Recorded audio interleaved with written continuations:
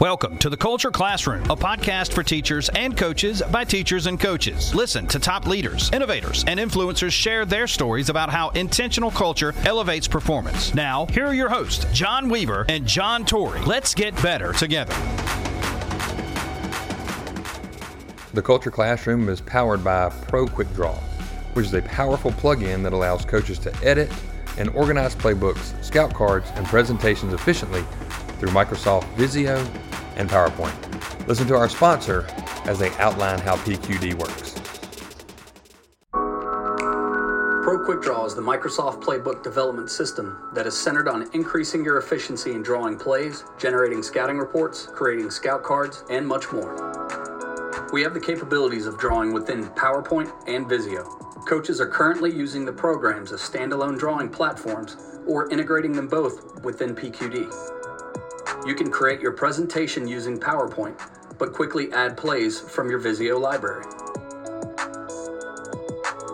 Build your library of plays from scratch or by using the PQD folder system. Create your playbook by adding drawings from your library to a custom template to help organize your final playbook. Utilize our Visio stencils or PowerPoint shape library to help you draw your plays. Speed up the workflow by not having to copy and paste. PQD will resize your drawing based on the template that you have chosen. Embed video within your presentation to help create a digital playbook. We offer templates for handouts and presentations for staff, unit, or player meetings. Generate your practice script using our advanced button. Print this for your coaches or send digitally to your players before practice. You can even convert the handout to scout cards and flip the drawings. Save time during the week not having to draw cards. Draw that play once for the year and you have it moving forward. Connect your library to a cloud service or the school network. When a coach updates a drawing, simply click the Refresh All Plays button to update the document. We believe we have the tools that can help you become a better coach. Download a free 30-day trial and change the way you work. Well, joining us in the classroom today is Sam Williams. Sam is a former Mississippi State wide receiver, Northwest Rankin alum, was recently at Pelahatchie and then had a stint at Ridgeland High School where he took them to the state semifinals. Now he's back home being a Brandon native at Brandon High School. And man, he is one of the top young coaches in the region, in my opinion. At 29 years old, a Sean McVay, if you will, of high school football. Yeah, John, I appreciate you having me today. Yeah, it's, when we get coaches in this classroom, we talk about three things for them, and we talk about your story. We talk about the success and what success looks like in your program, and then the last thing we talk about your signature. So as we get started, your journey is one like a lot of us. We played college ball, and we got into coaching. Can you go into, just summarize your coaching journey and why you got into athletics and made that a career? Yeah, I think it's kind of important to start off with me. I was just like a lot of people, I had a lot of great influences growing up from my dad, who coached me in Little League and doing all that. He was a minor league baseball player for the Angels, so he always thought I was going to be a baseball guy, but ended up kind of falling in love with football in high school. And a lot of people know David Coates, and there was a long time coach at Northwest Rankin High School, tragically passed away pretty young, but he was a really big influence on me as I was coming up. Always, I didn't even really, when I was playing in middle school, I was like a kicker and a backup quarterback and just kind of went out to football just because I was really a soccer player growing up. And he was the one that kind of got me out there and got me to love the game of football. But kind of fast forward to playing at Mississippi State, playing for some phenomenal guys, Dan Bolin, Matt Bayless, had three wide receiver coaches that were all extremely successful, not just as position coaches, but as head coaches. I just kind of got a unique perspective of football and kind of how the importance it was. And I saw what it did in my life. And I'd find myself daily, when I was playing, I'd be the one that, a new guy comes in and they get me to go in the film room with them and teach them. So I kind of started coaching accidentally, I guess I would say. I have a funny story about it, was that I walked in one day, me and my wife got married pretty young. We were both 21, and she thought I was going into PT school. I'd done my internship and got into PT school and all that. And I walk in, I'm like, I'd been volunteering with Jamie Mitchell at Starkville High School. I said, baby, I just think I want to coach football. And she kind of looks at me like, what, coach football? And but the funny thing about it was, looking back now, I mean, we've been extremely blessed just along this journey. And I mean, I can expand on that a little bit, but it's moved faster than I could ever imagine. I'm still the same guy today as I was back then. And but it's been an 8-year journey where I went from being a position coach at my old high school to being the head coach at, in my opinion, the top football job in the state of Mississippi. Yeah. So you mentioned you weren't an assistant very long, and you've been a head coach, and you've been successful everywhere you've been. So let's start with Pelahatchie. You were super successful. You go to Ridgeland, and you turn that around in 9 months. You turn it around, and then now you're at Brandon. What drives you? And I think of this as a lot of times with coaches. Some people are assistants, and some people are head coaches.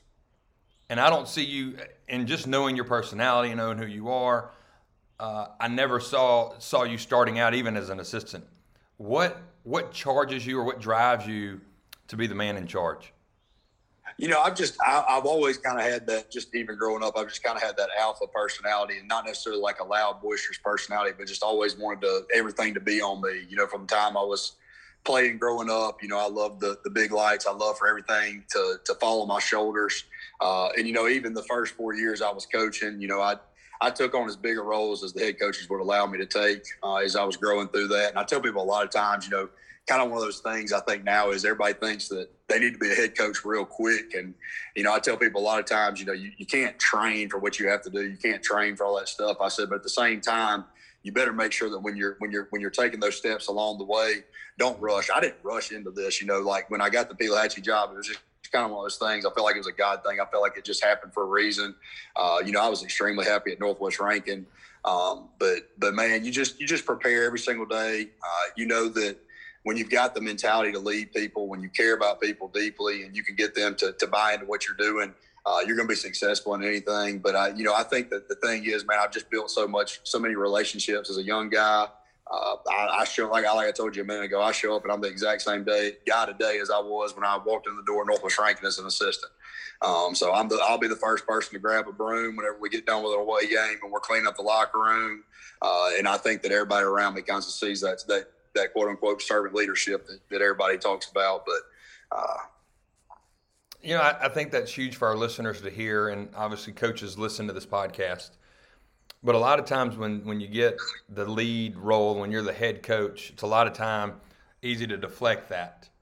But it says a lot with you when you talk about servant leadership and sweep the shed. We can go to all those cliches, that you were in there with them doing the work. I mean, you even go into doing weights with the guys and challenging the kids that you coach today of challenging them.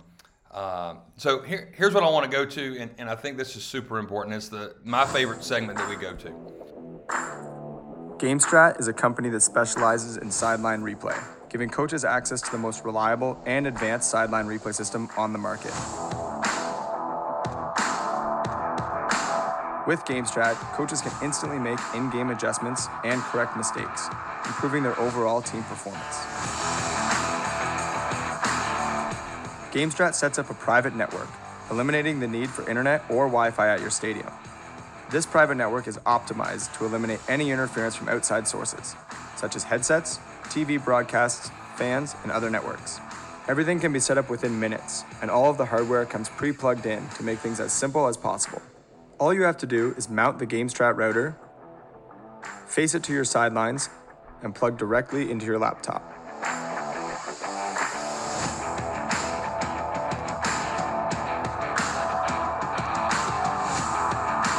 This will create the fastest video transfer and most reliable connection while making it as easy as possible to tag plays.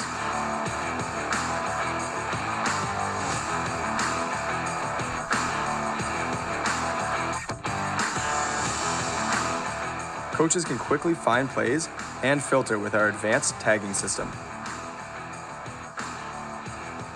At the end of the game, all of your video and breakdown data can be exported to any film exchange platform. Contact us today and find out for yourself why more coaches are switching to GameStrat. And it's success. And you've been a head coach at 3 different spots. You've played college ball. You've been an assistant. In your program, whether it be Pelahatchie, Ridgeland, and now at Brandon, what does success look like in your program?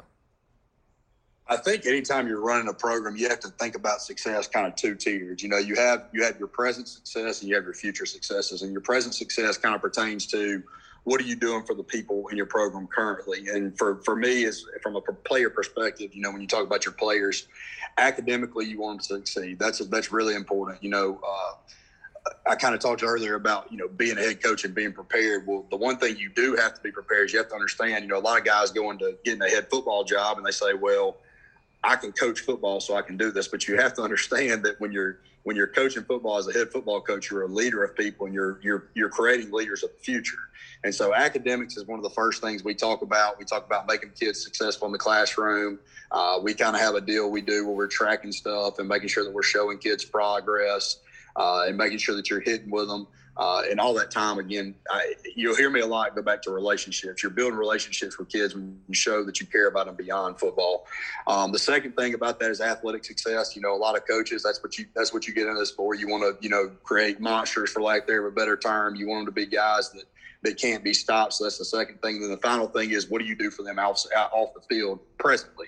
And, you know, social media is huge these days. I think that's something that a lot of people don't. I mean, we're recording on a social platform right now. You know what I'm saying? So a lot of people don't understand that you have to show these kids that what they have is a tool that they need to learn to use, not necessarily a toy that they go out and play with every single day. So, you know, that's kind of the thing present. And then long term, when you think about future success, you have to understand that if you're the guy, whether it's a coach, whether you're in the coaching profession or whether you're in the professional world, if you're the guy that you just care about people when they're underneath you, or you just care about people when they play for you, you're just not going to make it very far, because eventually people are going to figure out, hey, this dude's just in it for himself. He don't really care about anybody else. And at the end of the day, man, if you don't care about people, service industries like coaching, because that's what it is, you can't be in it. So future success is important to me. And that goes to really another 3 things. You think about, you know, what are they going to do with their family one day? You know, what do you portray as a coach? What do you portray as a leader? Do you bring your family around? Do you love your family the same way that you're telling them that they need to love their brothers? And they have to see that. Secondly, you have to prepare them professionally. I mean, a lot of the things that we talk about now, it's talking about success, but that's why I think, you know, football, what I think I love football so much is there's so many things, you know, in the weight room, there's so many things on a field when you're running in 120-degree heat on the turf that translate to hard times in life, that translate to the professional world when things don't go your way.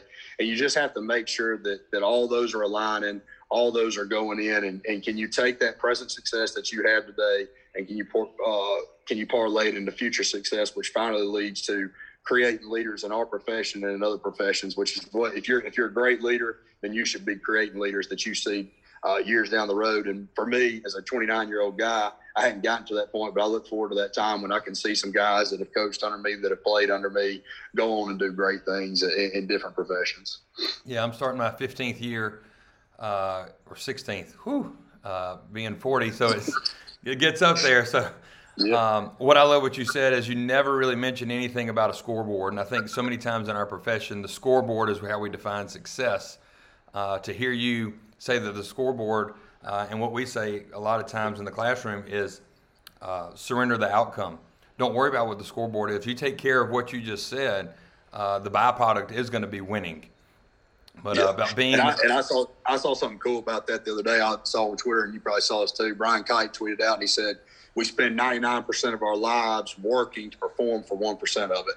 And I think that's kind of, you know, success is kind of like that, man. A lot of successes are unseen. You know what I mean? A lot of success is building on things. And I told my kids about that the other day, and I think it kind of clicked with them as I told them it kind of clicked with me. You know, when you work and when you're perfect for 99% of your life, or you're striving for perfection, that 1% is really easy for you when you have to go out and perform, when you have to do things at the highest level.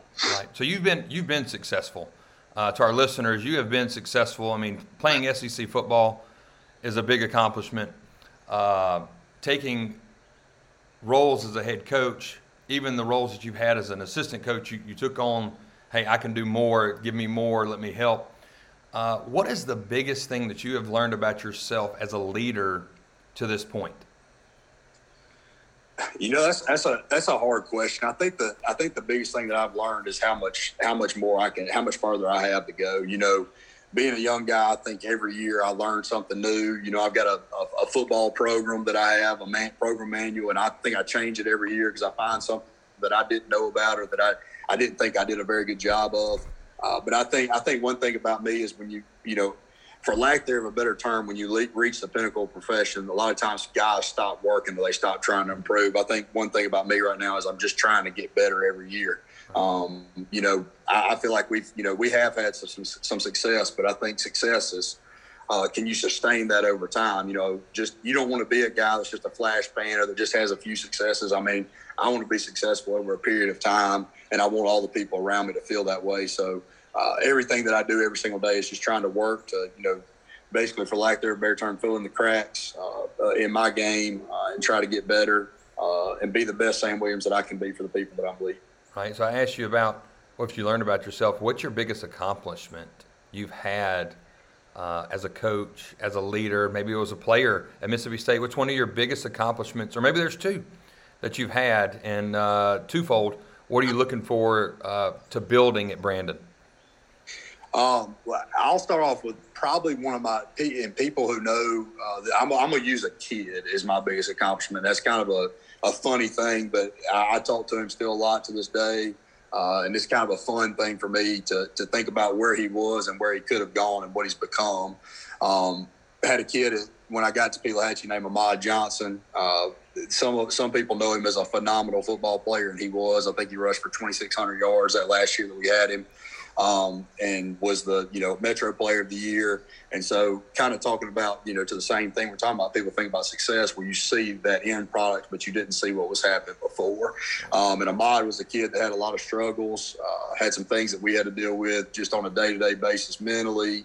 And all he really needed at the end of the day is he needed that one guy that would get in his hip pocket every single day and pull him along.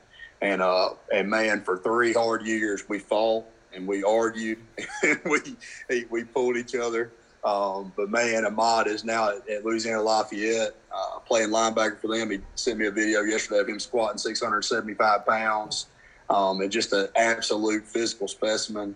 But man, watching him from the minute I got there and people telling me what he wasn't going to be able to do, that he couldn't make it, that he wasn't, and he got there and he's there.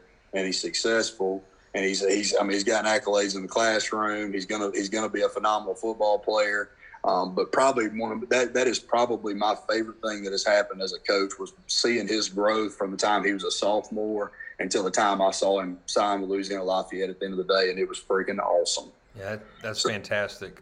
You know, we have a lot of times those stories play more of a role than any championship, than any district win. So for us, you know, Nick Winkler out of Clintonville in Wisconsin has this thing called 4 for 40, and we have 4 years to impact the next 40. And you were doing that with the kids that you coach and you mentor and you build. And you've talked about relationships a lot, and I know, and I heard your interview when you got the head job at Brandon about how kids know that you're coaches and you love them. You love those kids. So my question to you is, how do you build and cultivate those relationships where head coach to assistants, and then you get your assistants on board to love on the players? I think that's the hard part with being in charge. Like, you know how you want to love your players, and that's easy. Even with me being a wide receiver coach, I know how I'm going to love my wide receiver group. But then the hard part, I think, is getting the assistants to buy into what you're supposed to be doing. So it's like a 3-tier action. It's head coach, assistants, you're 20 square feet, if you will, if we're talking about BK and Brian Kite. Yeah. So how do you build relationships within your team, from head coach to assistants, getting that across to them, and then having your assistants and you portray it to the players, and then even players to players about building relationships? Yeah, I mean, you hit on it pretty good right there as far as the trickle-down effects, and I think that as a leader of an organization or of a team, you have to really understand where it starts, and it starts with you. And I think one thing about me is, man, I'm just a genuine guy. And I genuinely will tell people when I mess up. I'll tell them when I don't do a very good job doing what I'm telling them I'm going to do. I'm telling them I'm going to love them. I'm telling them I'm going to make the right decisions. And I'm the kind of guy that if I screw up with that, I'm going to tell them. So I think being transparent, being genuine at the top is kind of how you build relationships and how you build love. You can't walk in the first day and tell a kid, sometimes it kills me. You see guys that walk in, the first thing they do is say, I love you. Well, you don't love them yet because you don't even have a relationship with them yet. You love the concept of that, but you don't love them yet. So I think kids kind of see that. I work really hard, like I said, on the full athlete. And they know that it's not just about, hey, we're going to go out to football and practice for 20 periods. I'm going to love you during that. And I'm going to love you on Friday night for 4 quarters because we're playing football again and I need you to perform for us to win. It's not really about that. At the end of the day, you said it earlier, man. We win in the programs that I coach in because it's not about winning. It's about the relationships that get you to winning. And I said the reason that we were so special last year originally was, and every one of the kids that I talked with at the end of the year when we did our post interviews, I said, what is the biggest thing that was different this year to last year? I asked the same question all the time. I said, what's the biggest difference from this year to last year, even if I've been there 2 years? And the resounding answer this year was, Coach, we could tell that y'all cared about each other and that y'all were on the same page. And so it was really easy for us to buy into what every single coach on staff was saying. So when you develop relationships with your staff, when you go out to eat with them, when you talk about stuff not relating to football, when you're concerned about the things that are going on in their family, when you're asking about their kids, when you're asking about their family, and you genuinely care, it can't be a fake thing, you genuinely care, that's when your staff buys in, and that's when your kids can start seeing that, and that's when it's a trickle-down effect, and you have elite levels of performance that is built on relationships that is taken to the next level by talent. That's right. Absolutely. The relationship piece, I think, is huge. We model that. Like you bring your kids around, assistant coaches bring their kids around, they interact with your players. I mean, that's huge in how that goes. Right. The last part I want to get into, Sam, is it's what's called your signature. Hey everyone, John Weaver. Want to borrow you for about 20 seconds and let you know there are 3 ways that you can help build the Culture Classroom. 1, it's as easy as subscribing to the show on SoundCloud, Apple iTunes, or Spotify. The second way is you can leave a rating or review, and that will help us produce better podcasts for you, our listeners. And lastly, follow us on Twitter at CultureClass19. Once again, thanks for listening to the show. And we go back to John Gordon, and you're a leader, so you know exactly who John Gordon is. We talk about our caring trademark. So for our listeners, what makes you different from any other leader in the country? I think what makes me different is just the fact that I genuinely care just as much about the people. And I know that I've given a lot of relationship answers, but it is. I genuinely care just as much about the kid that I've just met that I'm going to interact with one time as the one that I know can go out and win me a game on Friday night. You know what I mean? And I think, there's that old saying that I love is like the greatest test of a man. I don't even know the exact quote. I'm going to butcher it, but it's essentially paraphrasing. The greatest test of a man is what he does for someone who can do absolutely nothing for him. And I think that's kind of a motto for me. I really try to do that. I try each and every day when I go to work, whether it's people I'm interacting with in the community, whether it's somebody I'm interacting with in the school, it's just a normal student, or whether it's a football player that can do something for me, I try to teach them exactly the same way, and I try to treat them exactly the same way. And so I think that's kind of my trademark, man. It's just that I truly hope that the way that I carry myself, the way I interact with people will truly be a change in the society that we deal with today. It's a broken place. It's a place where there's a lot of opinions, a lot of things that aren't very good, and I hope that I'm one of those people that can change it and help produce people that change it in the future, so that's a better world for my kids. Because right now we got a lot we need to work on for when our kids get older and they're having to go through the same stuff we are now. Absolutely, well said. I want to leave you with this, and you're 29, so you got a long way to go. Yeah. But when you hang up the whistle the last time, when it's the last game that you coach, when it's the last team that you coach, when it's your final time to retire and you walk away from it, what legacy do you want to leave after coaching? The one thing when you think about legacy is something that lasts a really long time. And I hope that everything that I've talked about today, I hope that people will say that I truly live that, you know what I mean? Because it's something that I have a deep conviction about in my heart. And I hope that, the people that I came in contact with know that I truly loved them. I hope that my kids, one of the things you hear coaches all the time is you spend all this time with your players and kids forget about, you kind of neglect your kids a little bit. You're not around them as much as you should. I hope I can balance that and keep my kids and let them know that I love and care about them and everything that they do as well. But at the end of the day, I think that all of that will culminate in, wins and championships. I ain't won a championship yet. I ain't won a state championship yet. And I hope that one day that comes through all this, and I hope it comes through doing it the right way. So, if I can produce just one guy that comes into this profession that I think so great and leaves a lasting legacy that'll go beyond me, and maybe he'll say, just like I feel about David Coates, maybe he'll say, hey, Sam Williams was my head football coach when I was in high school, and he was the reason I got into this profession, and he carries on the same legacy. That'll mean a lot more to me than the championships if they never come. That's fantastic.